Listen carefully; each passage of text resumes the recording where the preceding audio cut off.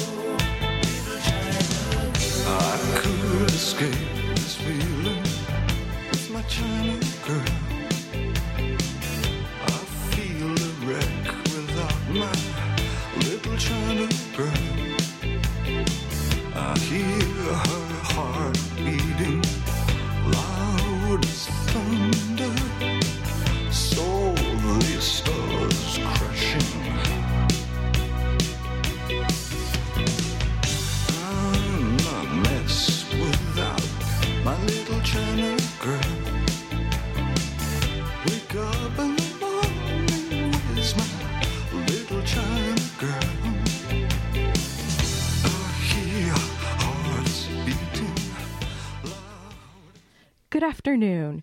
You've got Living Writers. I'm T. Hetzel. Today, Peter Ho-Davies is here in the studio. Hey, T. Hey, Peter. Thanks for coming down to the studio. It's the day before Thanksgiving. I've always known this, but I'm going to say it again. You're a bit of a saint. Well, I am British, so Thanksgiving for me, you guys are all grateful for something, but You're like, thankful pot. No, but it's true, actually. My mom is a little bit like, oh, what kind of holiday is this? Oh, this is just, I don't know. No, but it's good to be thankful, isn't it? Of course, I know I'm thankful for you, Peter Ho-Davies. Thanks for having me here as well. Oh, well, it's good to see you. We've got your book, your latest novel, The Fortunes, on the table with us. Before we go any further, I'll read the short bio in the back, and then we'll go from there. Sure. Peter Ho-Davies is the critically acclaimed, award-winning author of The Welsh Girl, longlisted for the Booker Prize, The Ugliest House in the World, and Equal Love. Davies was chosen by Granta as one of the best of young British novelists in 2003. He teaches at the University of Michigan and lives in Ann Arbor. And you can learn more about Peter Ho-Davies by going to peterhodavies.com. Peter, we get a clue to some of your biography with the Granta there, where you hearken from other shores. Yeah, although it's funny, that Granta thing, well, I was very moved to be on that list. They do that list every 10 years, and I think the very first one was when I was a teenager. And it meant a lot to me, I think, as a youngster and somebody who was just beginning to think about writing, because it suddenly said to me, oh, look, writers can be young and they can be alive, as opposed to all the dead people I was reading in high school, I think, at that point. And there were a few people on there, Salman Rushdie, Kazuo Ishiguro, who also suggested you can be British and not white, which was encouraging to me as well, I think, in lots of ways. So that list, being on that list 20 years later, meant a lot to me. Although I always encountered it with a little bit of embarrassment because, I made this list of best of young British novelists when I was almost 40, which was the cutoff, so not that young. And British when I'd been living in the US by that point for at least a decade, if not 15 years or so. So a novelist, which was also strange at that point because I had not yet written a novel. I'd written 2 collections of short stories at that stage. So a little bogus, but I'll take it. Oh, and I love also how, well, not bogus, but like this both things, or all like kind of this, I don't know. It seems like there's this quality, especially running through the fortunes, of this idea of like maybe things that are hyphenated, Chinese American, for example. And so maybe it's this idea of identity. Yeah, I think what these things mean. Yeah, the book is very interested in sort of dualities and halves, right? I mean, so I'm very interested in writing a novel about Chinese-American history and Chinese-American figures through the last 150 years or so of the Chinese-American community. That's kind of a big thing. You just said it like, the last 150 years. Well, I don't cover every single year of that whole history. I mean, we hop around a little bit in time. We drop into particular moments. But I think that duality is something that I've grappled with in various ways. So I'm half Welsh on my father's side, half Chinese on my mother's. I think when I was an undergraduate, I originally studied physics and have a first degree in physics, and then moved on to study literature and writing. So there's a kind of disciplinary divide maybe in my life between the arts and the sciences in those ways. And I think this year I'll mark my 25th year of living in the US, which means that since I just turned 50, I've now lived half my life in the US. So that sort of split identity, I feel in sort of ethnic ways, racial ways, but also in some of the features of my life. And when you're thinking about this, like the 25-year mark, how does that? I mean, can you say more about that? Like this idea, because you also are. You're married to an American. Mm-hmm. Hello, Lynn. And you have a son. Hello, Owen. And so both like with the label of American, right? And you, it's not like you're still a British national, right, Peter? Yeah, you I have a green card, but I haven't taken U.S. citizenship, although I think about it, and I suspect I will at some point now. Now, politically now, because of also the change recently? Oh, well, there have been moments in the last few weeks when I wished for citizenship so I could vote, right? Yes. And so that would be one motivating factor. I think, though, the 25 years, even though I've known this for a while now, it's an interesting way of marking that, the idea of having spent half my life here. But it feels like a tipping point, although I think probably the center of gravity in my life has moved across the Atlantic, probably even, certainly from the point of my son being born 12 years ago, if not earlier than that.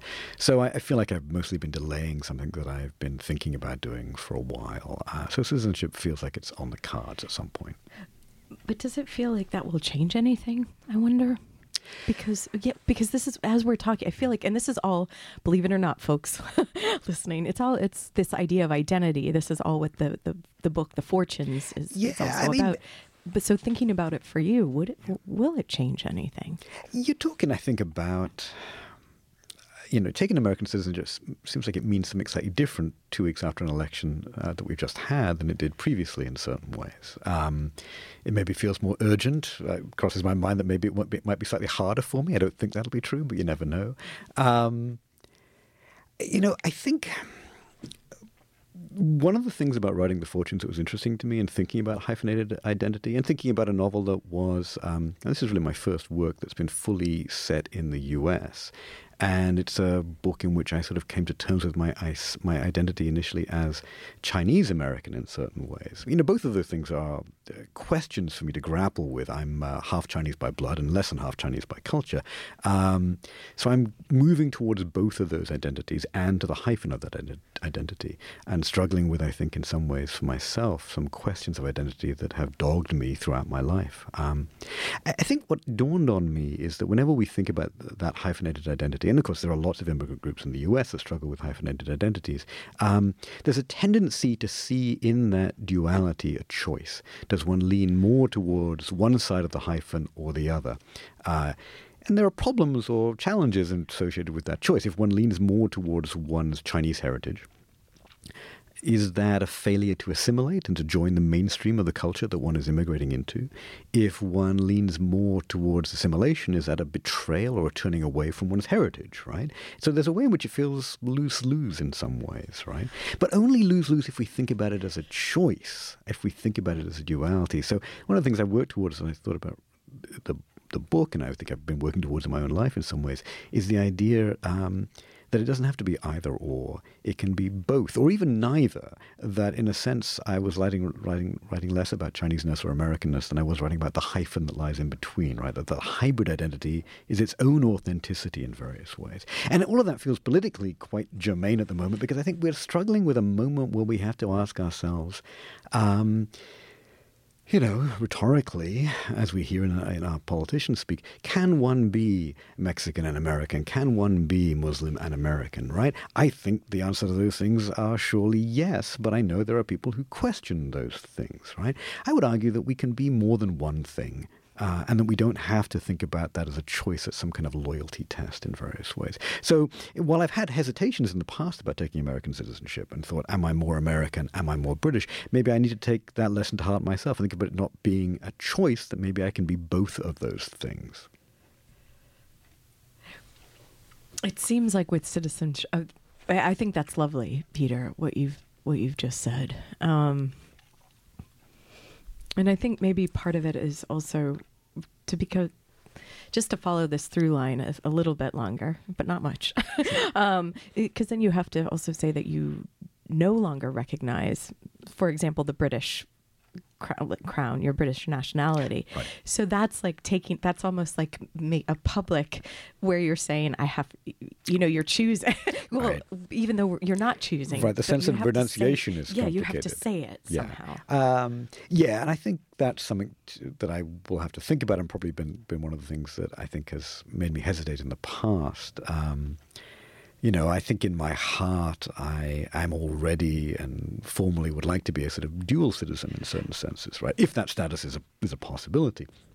But there have been moments in the past where it felt as though I would have to choose one over the other. And I think whatever the legal situation of that might be, the human situation, the emotional situation, is that we can have loyalties to more than one space, and that our identities can draw from more than one space.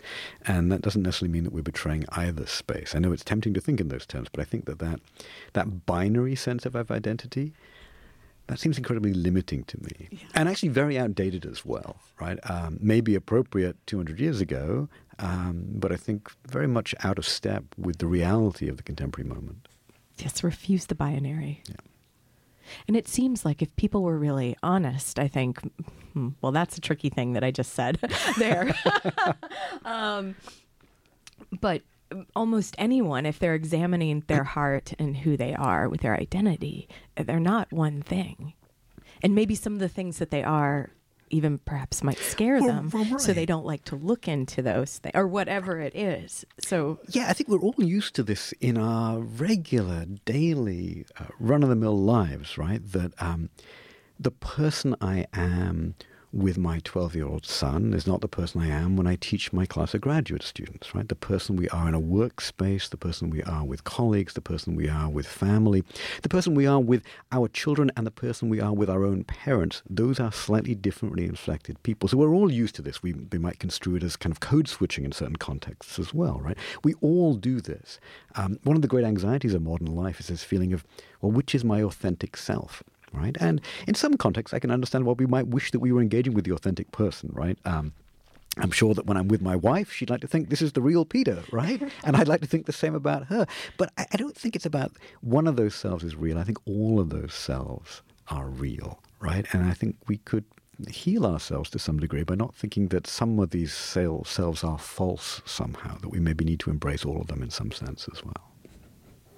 It's interesting that you say heal. Well, I think we're very drawn to questions of authenticity, right? And there's that feeling that one self has to be the true self. But maybe human beings aren't wired that way. Maybe we have multiple selves or multiple dimensions to ourselves. That's very Walt Whitman. Maybe. Oddly enough, I draw it from my physics background. I think about... it's not that I remember very much about my physics degree many years in the past. No, actually, shockingly little. But I do remember the kind of mind-altering, mind-bending concepts of wave-particle duality, and that as a young person having to grapple with that paradoxical space, that something we take for granted, like light or like matter, can be represented by these apparently mutually contradictory ideas. They can be represented by waves, they can be represented by particles. that was eye-opening for me and conceptually valuable to me. And it's a conceptual framework that I bring to bear when I think about characters, which is also to say that it's the way I conceptually like to think about people. And when you say characters, like how could we, because we're going to be talking today, eventually, more directly, because we have been talking about it, the Fortunes. Sure. And so when you're thinking about that, bringing that to a character, who is the first character from the Fortunes who pops to mind that you start? Oh, I think they all struggle with this question. The genesis of the book, goes back maybe 20 years, shortly after I got to this country. And I took a train journey from the East Coast all the way out to San Francisco. Didn't have a lot of money, so I didn't get a cab, and I just sat in a chair for what went on for 3 or 4 days. And I think physically, for a European, the act of actually sitting in a train seat for 4 days as you travel across one country, that's very eye-opening. I think it's hard for Europeans. We come from a continent, but often countries that are much smaller in scale than the US. So our concept even of what a country is smaller geographically, but also maybe even more homogeneous culturally in certain ways. So the sheer physical experience of traveling across the country and feeling like, it's the morning, I'm in Kansas, and it's nighttime, and I'm still in Kansas. That's kind of a shocking discovery for a European to find. The sheer continental scale was eye-opening, I think, for me in those ways. And on that trip, I first learned about the Chinese building the Transcontinental Railroad over the Sierras. And I'd always been tempted to write about that.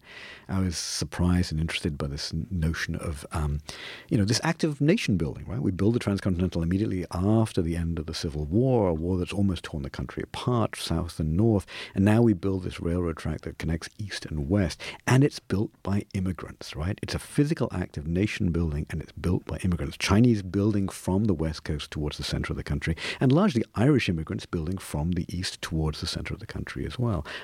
As somebody who's half Chinese and half Celtic, at least in the Welsh side, the idea of these Irish and these Chinese in some kind of race to meet each other in the middle seemed really interesting to me. So that notion was something that I cherished for 20 years. I wasn't ready to write it then. I was too young as a writer, not experienced enough. Too young in terms of my experience of the US in some ways as well. But as I kept returning to that material, clearly there was some obsession in it, I eventually found this figure, the main character of the first section of the book, called Ah Ling, who's a Chinese manservant. He works for a guy called Charles Crocker, a real historical figure. And Crocker's the guy who is credited with hiring the Chinese to work on the railroad. He gets a little liberal rep because back in the day, people felt the prevalent stereotype of the day was the Chinese were too physically weak to do the hard physical labor of building the railroad.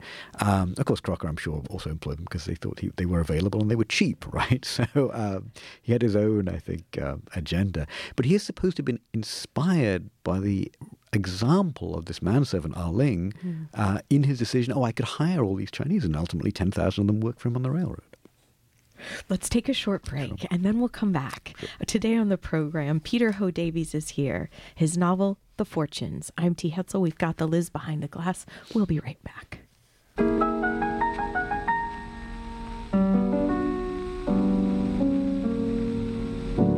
Oh, will you never let me be? Oh, will you never set me free? The ties that bound us are still around us. There's no escape that I can see. And yet those foolish things remain. They bring me happiness or pain.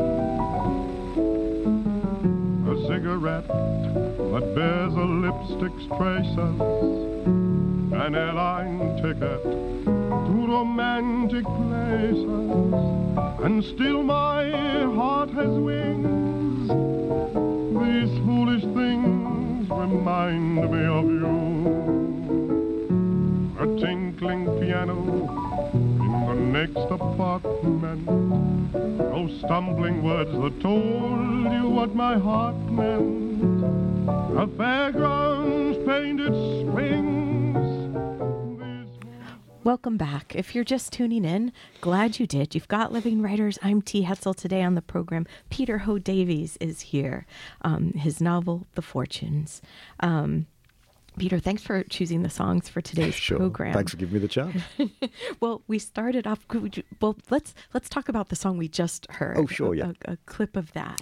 Well, I think what we were just hearing is kind of an old jazz standard now. These Foolish Things. It crops up a lot. You hear it in a lot of different spaces. And I think that version is the one sung by Noel Coward, if I'm not much mistaken. And These Foolish Things is inspired by...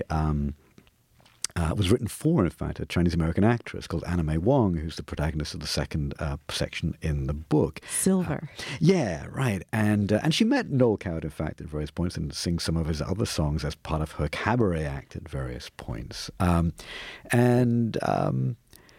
You know, she's a figure who really interested me, and I think is one of the moments where I've really felt the book coming together. I mean, I was talking just before the break about this figure of Ah Ling working on the railroad, and you'd asked me a little bit about that sense of characters, the ways in which they're divided, the way that human beings are made up of these mutually exclusive feelings, I think, in some ways. And, you know, one of the things that really attracted me to Ah Ling is he's both the original, you know, model minority, right? Crocker looks at him and goes, hard-working, loyal guy, I'll hire all these Chinese to work for me. And I think initially Ah Ling, who's a real figure but really only a footnote in history, not much known to history, naturally would feel a kind of pride, right? He's a stereotype buster, right? People think Chinese are too weak. His example suggests they're not to do this. So he could feel maybe some pride about that. And yet, when 10,000 of his countrymen are hired to work in actually very difficult, very dangerous, very physically arduous conditions and not paid as much as their white counterparts, I wondered how that pride might curdle into something else, right? So there's a interesting space there where he begins to grapple with the burden of representation. And it's interesting that you say he is also, like Crocker, a real historical figure. Right. So he's like, when you were doing research, when you were going to these railroad historical museums and the libraries, he was there. But you had perhaps maybe more latitude of freedom with the fiction part.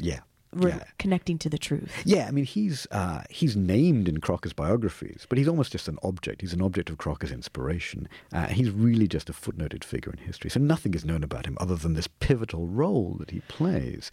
So that gave me free license to work with him as a character. It also meant, though, that eventually at some point in the narrative, and I thought the whole book would be about him for a while. It is the longest. It is the longest. Section. That's right. And he makes a decision, I think, ultimately to sort of step out of the historical spotlight. I think it's the right choice for him. I think it's an ethical choice that he undertakes. So it's an appropriately motivated character choice.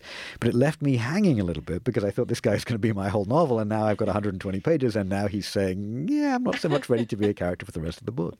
But I think that... How did you find the structure then, Peter? Well, How did you stumble across these things, right? Every book I've written... you know, you have a kind of hypothesis. I think the book is going to be about this. And the writing of the book is a testing of that hypothesis. Here I'm going back to my science roots. And as happens in experiments, sometimes the experiment says, well, no, that hypothesis isn't quite right. It needs to be adjusted. So the hypothesis was that Ah Ling would be the central character for the whole book. He eventually, and it did feel like it was coming from him, said, no, maybe not so fast there.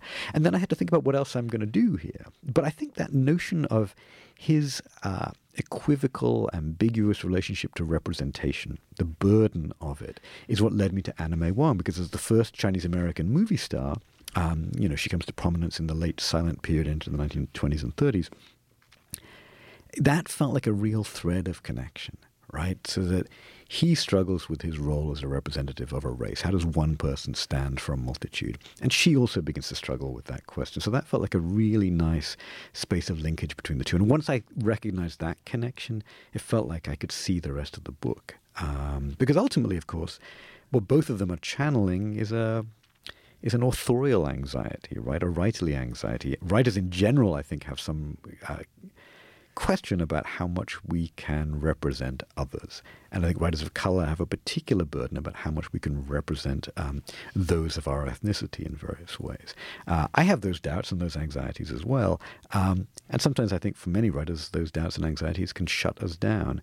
But these characters allowed me to write into that anxiety. They get to dramatize my own anxiety for me, and so I wanted to explore it through them. And of course, it's one of the reasons why the last character in the book, he's not me. John Smith. Yeah, he's not me, but he bears a a tangential autobiographical relationship to me, let's just say that. And it almost felt as though I should come clean, right? That I should come a little out of the closet with this. I share these anxieties, and so I will own them a little bit in this semi-autobiographical figure who shares some of the same contemporary anxieties that these earlier historical figures share. And when you said that when you found Anna May Wong, you could see the rest of the book. Is that when had you also been thinking about the Vincent Chin story, and you thought that would move it into this like a later time, like a kind of another jump forward in time? Yeah. And that would be Jade, the section of Jade, and then the last section would be Pearl, which would be the more contemporary section. The narrator, John Smith. I think I had a few historical links or echoes that I was interested in. So the Ao Ling section, the men, the Chinese who come to work on the railroad, and the Chinese who'd come a little bit before that time to work in the gold rush. They're all men, by and large. It's very much what's described as, and this was true even of white settlers in California during the gold rush, what's described as a bachelor society. It's one of the reasons why Chinese restaurants and Chinese laundries thrived in this period, because there were no women to do that work. And those that were there, and I think there was about one Chinese woman for every 10 or 20 Chinese men in the country at the time, a lot of those women sadly were obliged to be prostitutes. That was the demand for their labor, in a certain sense, in that era. And often those lives were very brutal and very short. But I was... it feels like... Could I have some... Don't forget where you were going with that, Peter, but I feel like in the last section, Pearl, there was a moment when John Smith, he's carrying around the little red book, and there's something, and he's quoting Mao, saying something like that we must press upon the women to come out. Right. Is that also what... Because that's what it made me think of, even though it wasn't directly... that it would be prostitution that Mao was actually... Yeah, I'm not sure he's not necessarily saying that, or I don't think Mao necessarily intends that, but I do think that John is keying on that. And in general, while 3 of my 4 protagonists are male characters, and pretty flawed male characters, I would say, there are strong female characters through the book Anime in particular, but also in the other sections as well. And I wanted to attend to the cultural inequality and asymmetry, which is in our culture, but is also particularly in Chinese culture, particularly if you go back far enough, the valuing of male children over female children. I wanted to look at that space a little bit and not overlook it, and not to. So while the men on the railroad have a terrible life, the Chinese women in that space have a much grimmer life, and I wanted to represent that in the context of the book as well. But I was going to say that this early sort of historical bracketing that I was thinking about would be a way of thinking about, well, so we have a bachelor society for Chinese men arriving in the country in the 1850s and 60s, and in a certain sense, a more recent set of arrivals from China are orphaned girl children who are being adopted into American homes, right? And I was interested in, on the one hand, this very male bachelor society, and at the other end of that spectrum, temporarily, a very female group of Chinese arrivals into the country as well. And so I had something of this historical echoing, framing quality. And so I think it felt natural to think about, we're going to go from the 1860s to the 1920s and 30s with Anna May.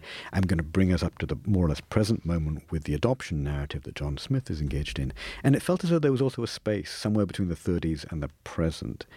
And that's where the 1980 hate crime murder of Vincent Chin felt as though it was a very necessary part of the narrative in some ways.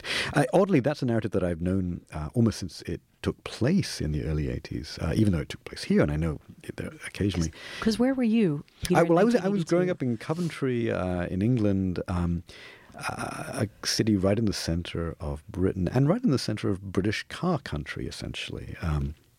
I think of Birmingham, the nearest really big city in England where I was growing up, is very similar to Detroit in some ways, in terms of its industrial base, at least.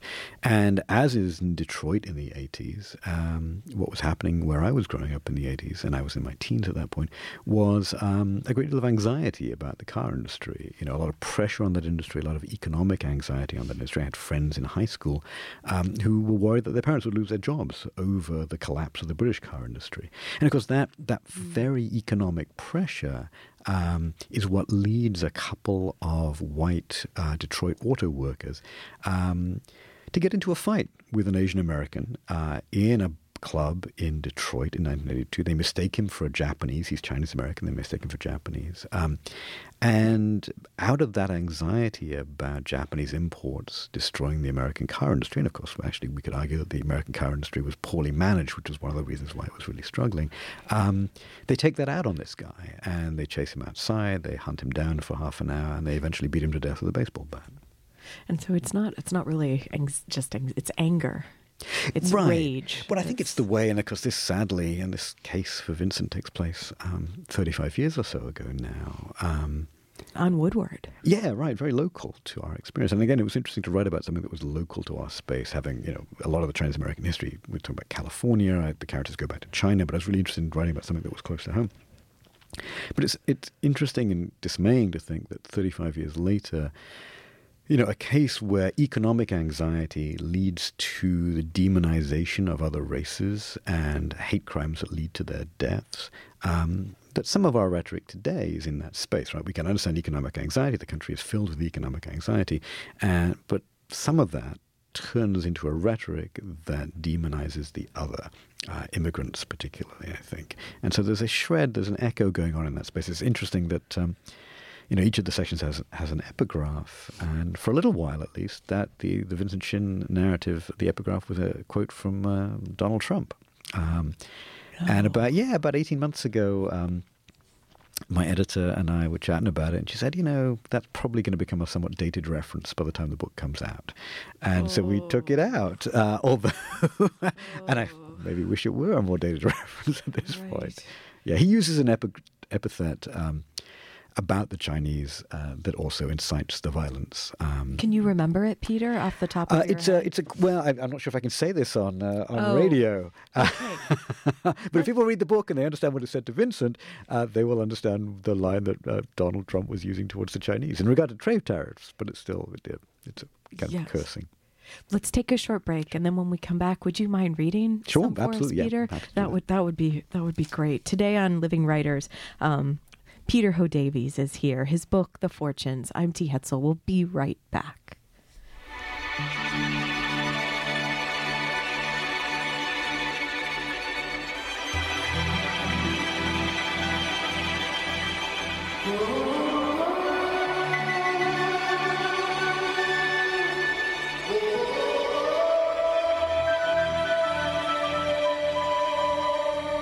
Everybody is fighting.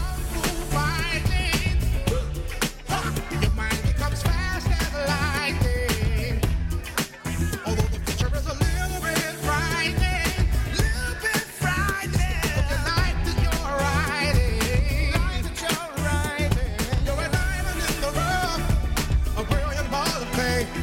You could be a work of art if you just go all the way. Look out! Now what would it take to break? I believe that you can bend. Not only do you have to fight, but you have got to win. 'Cause everybody is kung fu fighting. Your mind becomes fast as lightning.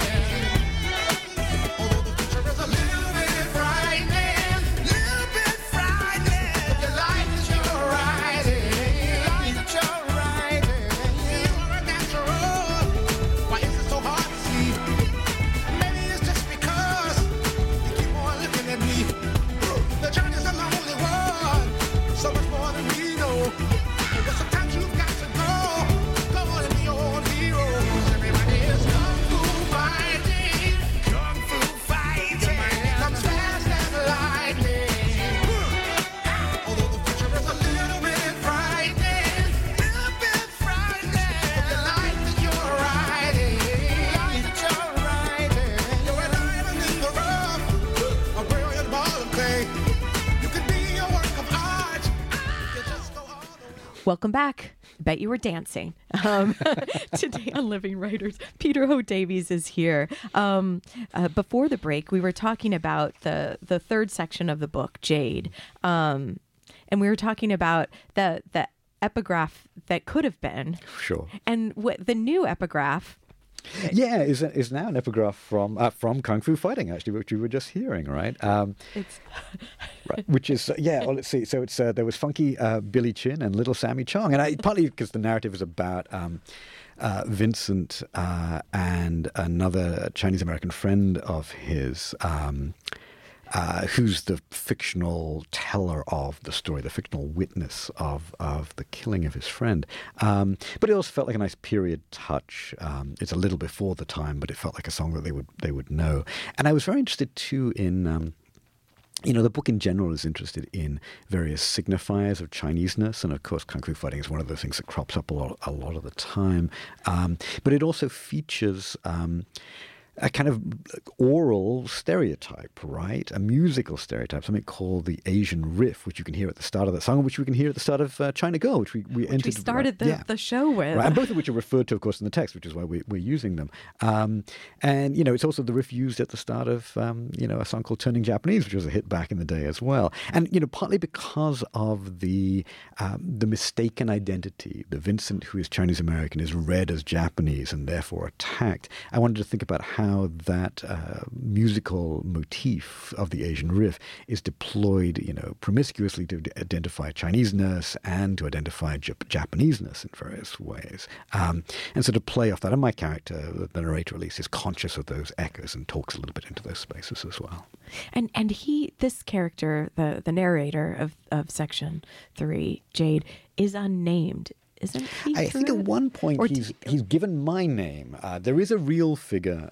That's what I was wondering. Who was with Vincent that night? There were four friends who. It was Vincent's. One of the great tragedies of the narrative is it was his bachelor party.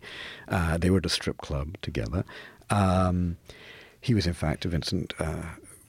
Didn't die immediately of his wounds, but he was on life support, and he finally died, or was in fact disconnected from the life support on what would have been his wedding day, I think, or he was buried on what would have been his wedding day. So the story is very tragic in that context, especially. But I, even though I know there was a friend with him that night, there were two white friends and another Chinese-American friend, I wanted very much to fictionalize that character. Some of these figures crop up in documentaries and in interviews. Some of them have chosen, I think, perfectly reasonably to not engage in that space too much. And so I wanted to create a fictional portrayal of a figure who could be there with Vincent at the time. And in fact, I think at one point I give him my own name, because in a sense that's the imaginative move. I'm trying to imagine what it would have been like to be Vincent's friend on that night. And why is that the perspective you want? Because I can see logistically why. Right. But I wonder, is there something else? Because you'd want someone who is there as witness and who could tell the full story, right. and maybe who is still grappling or still reckoning. Well, one of the reasons, again, to choose Vincent Chin as a figure to think about in the book is that he's another representative figure, right? So we talked about this with Al Ling, we talked about this with Anna May Wong. Vincent and Vincent's case are iconic and galvanizing, right? One of the things, one of the sort of political movements that arise out of this is a growing sense of Asian American identity. One of the ancillary tragedies of Vincent's case is not only is that he's murdered in this way on this particular occasion, but that when the men who kill him are brought to trial and they're caught immediately because they enact this killing in public. On Woodward. Yeah. Like at the scene you have is at McDonald's. Yeah, outside the McDonald's on Woodward. They get off for manslaughter. They're fined $3,000. They do no jail time. And of course, there was a great outrage about this, and it really galvanized an Asian American political movement that combined, of course, Chinese and Japanese, because both felt victims of this attack. And it eventually led to the prosecution of the killers under federal hate crimes legislation, right? And this was really one of the very first times that kind of civil rights legislation that had been won by African Americans was applied to Asian Americans. So it feels like a really interesting turning point in a kind of political consciousness for Asian Americans. And so I was really interested in that space. But I was also interested in the sense of, so here Vincent becomes an iconic figure because of his death. So how does he represent, or how does the person who isn't killed, the person who survives, the person who escapes, how does he fit into that representation? Right? So I was interested in that space, I think. Could we hear some of it, Peter? I'm going to read the section that addresses the attack itself. It was Vincent's idea.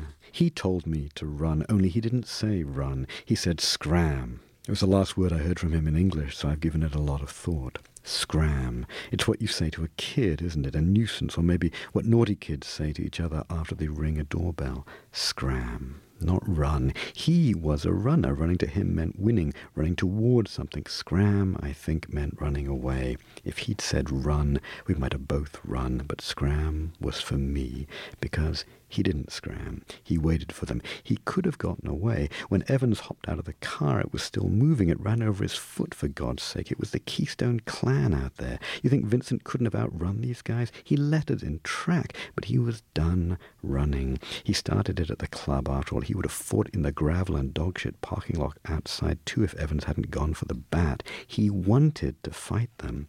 Maybe he figured he could make Evans drop the bat, shame him into a fair fight. Maybe he figured just 2-on-1 they wouldn't feel they needed the bat. This was on Woodward, under the golden arches there, fluorescent tubes and the sign humming like cicadas. I didn't run far, to the edge of the light, just far enough to live, just far enough to watch. Scram. Who was he to tell me to scram? Who was I to listen? Thank you, Sure. Peter. It's interesting to me that you pick from this section, the section that begins with like this him musing about a word. Right. Because I feel like that's also a current throughout the book, is this language. I hesitate to say playing with language, because this is very serious examination of language. It is, but there's a quality of play to it as well. There are a lot of jokes and a lot of puns enacted here. But some of the jokes have quotation marks, I would say. Yeah, I mean, a lot of them are racist jokes, right? I mean, this particular narrator relates a number of those. As a way of talking about pain of growing up, like, yeah, in a lot think of so. ways. And I think there's a way in which they're, this section is also called Tell It Slant, right? Which, of course, borrows from the Emily Dickinson poem. I'm interested in that idea of tell all the truth but tell it slant. The novel is, it's fiction, but it's also drawing upon factual and historical sources, so there's that intermingling of fact and fiction. But I'm also, of course, aware of slant as a slur, as a pejorative, right? I guess I was thinking a little bit in these contexts, and this is also true about an Asian character retelling racist jokes, about a reclamation, right? We're reclaiming the epithet of slant. We're reclaiming the jokes. If an Asian tells those jokes, they mean differently. The joke is on somebody else, I think. They're reflected back on the original teller. And, and I was thinking in terms of that sense of reclaiming an epithet that, like slant, of the African-American community's reclamation of the N-word in some ways as well, right? It feels like it's empowering. And I wanted to allow my characters, through language, to find some of that power, I think.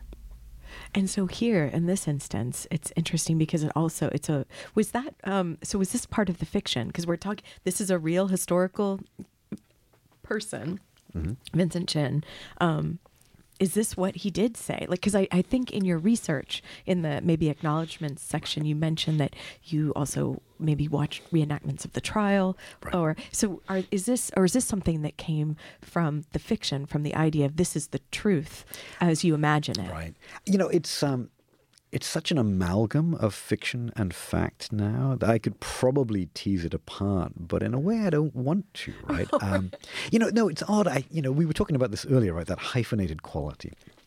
The idea of, is it this or is it that? Which side of the hyphen do you fall? Chinese or American? Those kind of dualities, right?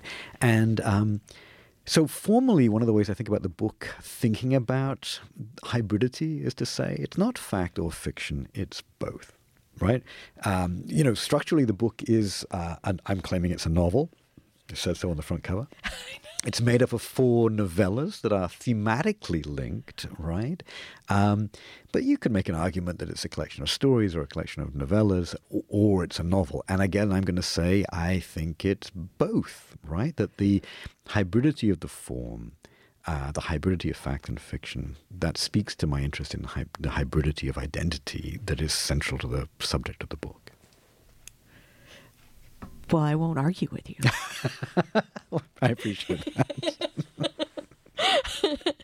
I also feel it's lyrical. So in that way, it's a lyrical novel. Oh, thank you. I appreciate you saying it. But coming from a poet, that means a lot to me. Peter, before we go to the next break, this section also it brings it not only brings us up forward in time, moves us through the book in time, but it also, like you mentioned earlier, brings us closer to home here.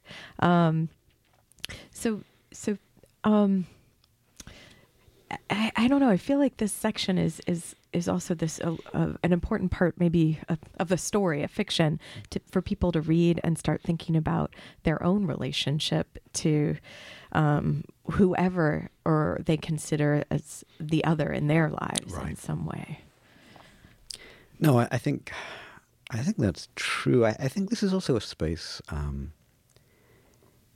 For me, at least, it's the narrative that addresses questions of stereotype most directly. There are expectations applied here, and what the burden of stereotyping is in various ways. I mean, I think that's a central question when we think about Chinese American identity, because one of the stereotypes applied when we think about Chinese Americans or Asian Americans generally is a kind of model minority stereotype, which comes with a certain amount of apparently positive stereotyping, right? Good at math, play the violin, good at the piano, all these kind of apparently positive bits of self-image. They're still stereotypes, right?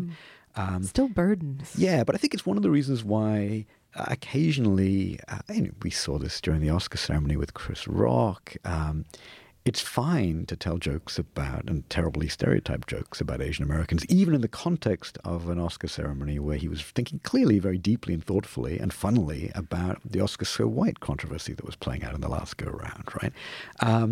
So I was kind of curious about why Asians get to be targets of that stereotyping when Chris Rock himself is very smart and very funny and very wise, I think. And aware. Very aware, about stereotyping when it comes to African Americans. And I think it's partly because of somewhat positive stereotypes of Asian Americans, except that the danger with that and the danger of any positive stereotype, I think, is reductive. Well, yeah, but if the positive stereotype is true, it also means that all the stereotypes are true, right? And they're not all positive, right? One of the ones we joke about in the book is that Asians have small penises, right? Some of my African American friends who reject, and are uneasy about, and rightly so, stereotypes about fried chicken or eating watermelon. I think they prefer that to the small penis stereotype, right? So the issue here is the space of, if any stereotype is one that we lean into or we seem to confirm, it runs the risk that it confirms all stereotypes, not even just about our ethnicity, but about all ethnicities in certain ways. The joke that I think the character thinks about here is, and it feels more and more pertinent in the current political climate that we live in, is that, well, what's the white stereotype? Right? So we have them about ethnic minorities. What's the white stereotype? But we're now in a political climate where I think, at least for some commentators, there's a sense of white identity being almost thought about as a minority identity, right? And you can certainly see that there are certain factions towards the far right who are claiming or reclaiming on their part minority status, right?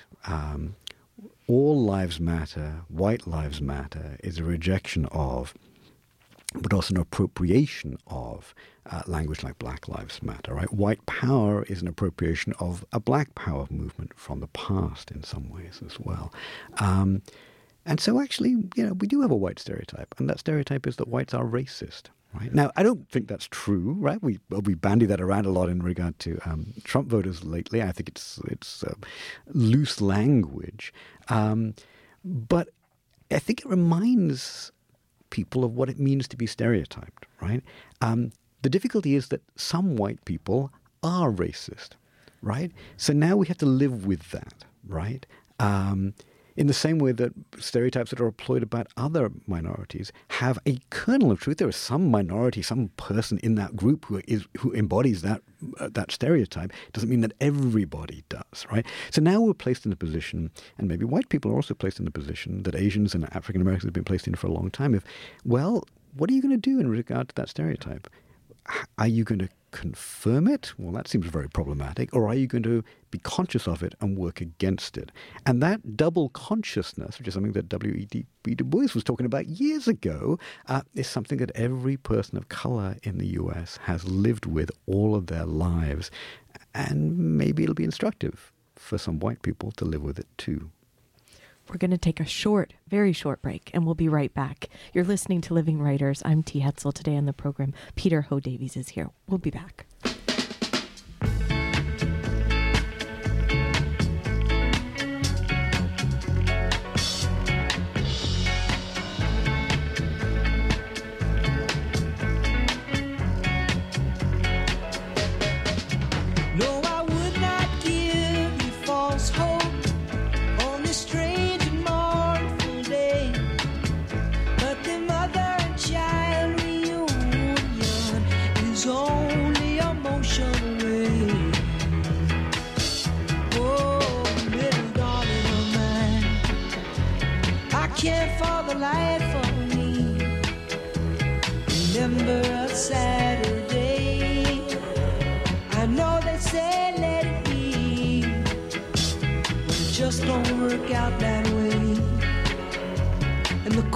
Of a lifetime runs over and over again. No, I would not give you false hope, no, on this strange and mournful day. But the mother and child reunion is on.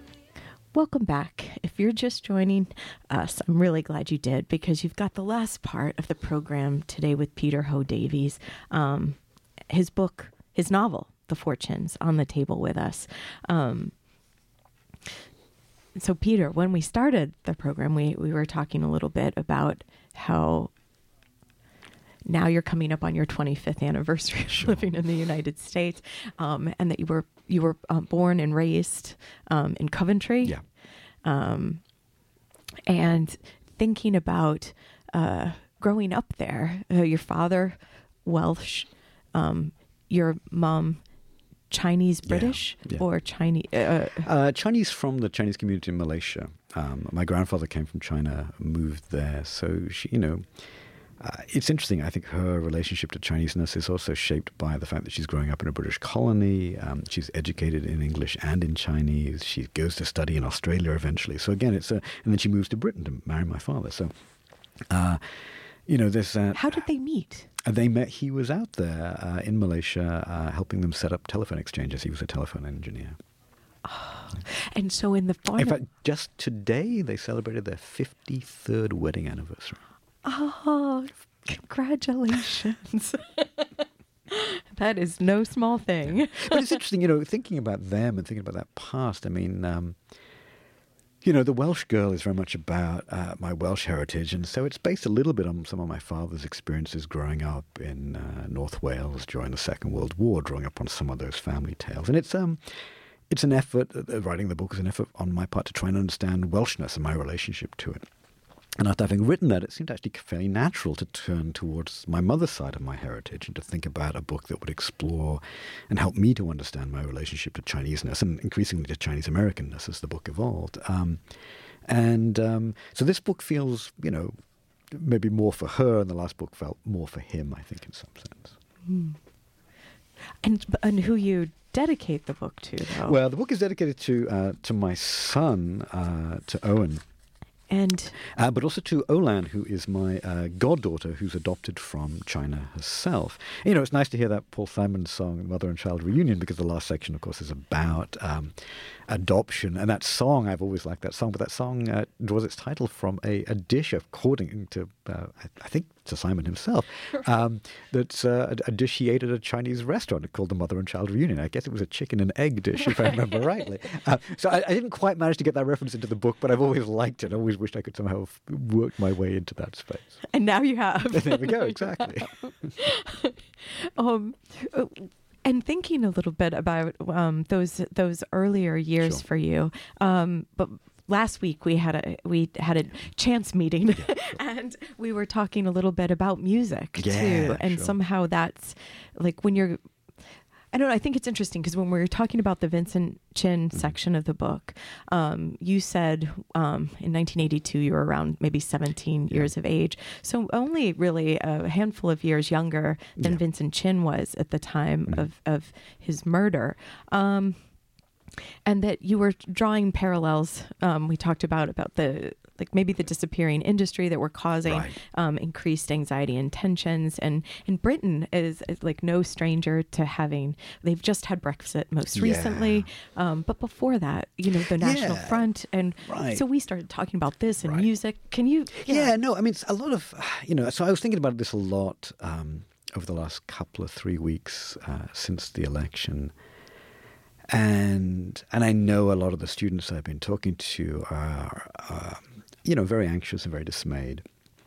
And I feel some of those things myself. But you also think about, well, what are the notes of hope? What might we think about? And some of those are, I went on a march for peace and unity with the local children of Ann Arbor a week or so ago that my son and a lot of his friends were at. And that was encouraging. We get to think about them as future voters, right? And there was a very heartening moment as we walked around campus doing that with a string, hundreds of kids, basically. But I also try to think about, in a way that I think, and I've talked about a little bit with my students, kind of a historical perspective, right? So this book is about that. It's looking back over 150 years of Asian American history, which has been very bleak at times and has become better at various moments as well. So we can sort of see that sea change taking place when we have a historical perspective. And now that I've hit 50 myself, I suppose I have some space for a historical perspective myself. So I think about when I was a kid, in my early teens, a little bit before Vincent's death, when there was a period of sort of racist, nationalist political resurgence in Britain, really at the forefront of which was the National Front in Britain, I think.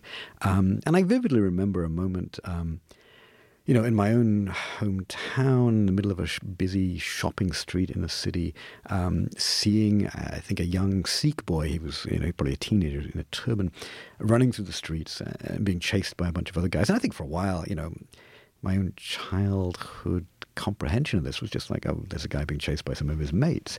And only when, of course, they caught him and they threw him to the ground and they put the boot in did I understand that they were skinheads and he was not. He was Sikh, right? And I remember very strongly watching this happen and having no comprehension of what this meant, what this was. And watching a whole ring of people in a shopping center looking at it. I'm not even sure these people were rationalizing we should not get involved because we'll get hurt. I think they were just like, what the hell is that? I can't even comprehend what I'm now seeing. But my father, who was with me, did. And he just waded in and he pulled those guys off this kid and sent them packing. And I think he did that. I think he comprehended it because he was waiting for it. He was ready for it because he was my father and he had a son who wasn't white and he'd anticipated that. It's odd to think about that. I mean, I used to resent him when he would say, no, you can't go and play football in the park because it's a National Front march. And I'd be like, oh, I'm not going to get in any trouble with those guys. But he anticipated those kind of things and, shielded me from them. I remember years later he told me once, oh, yeah, he came home from work one day and there was racist graffiti on our garage and he painted it over before my mother and I even came home.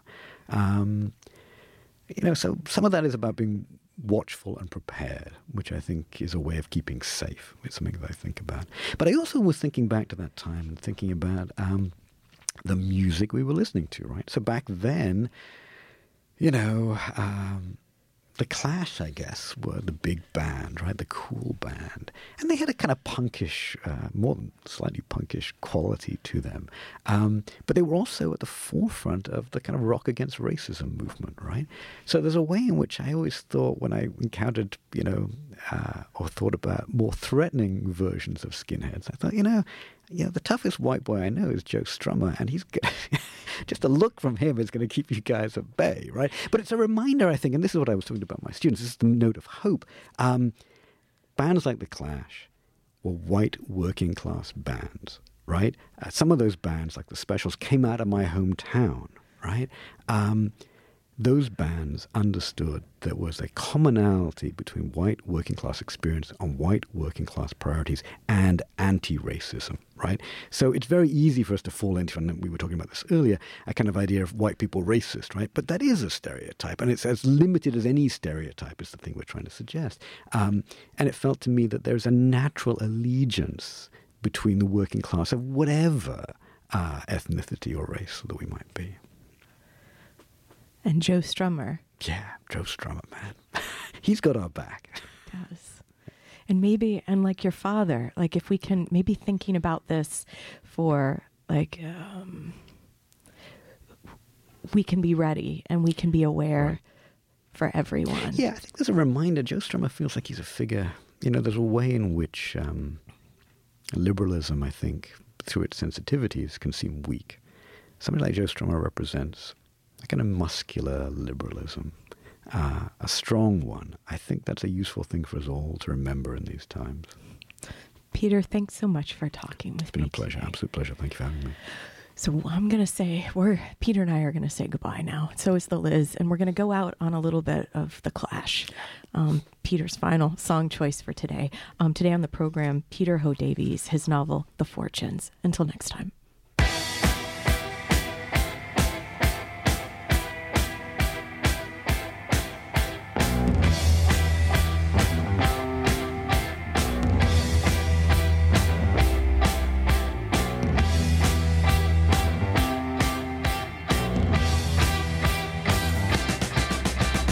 London calling to the faraway towns. Now war is declared and battle come down.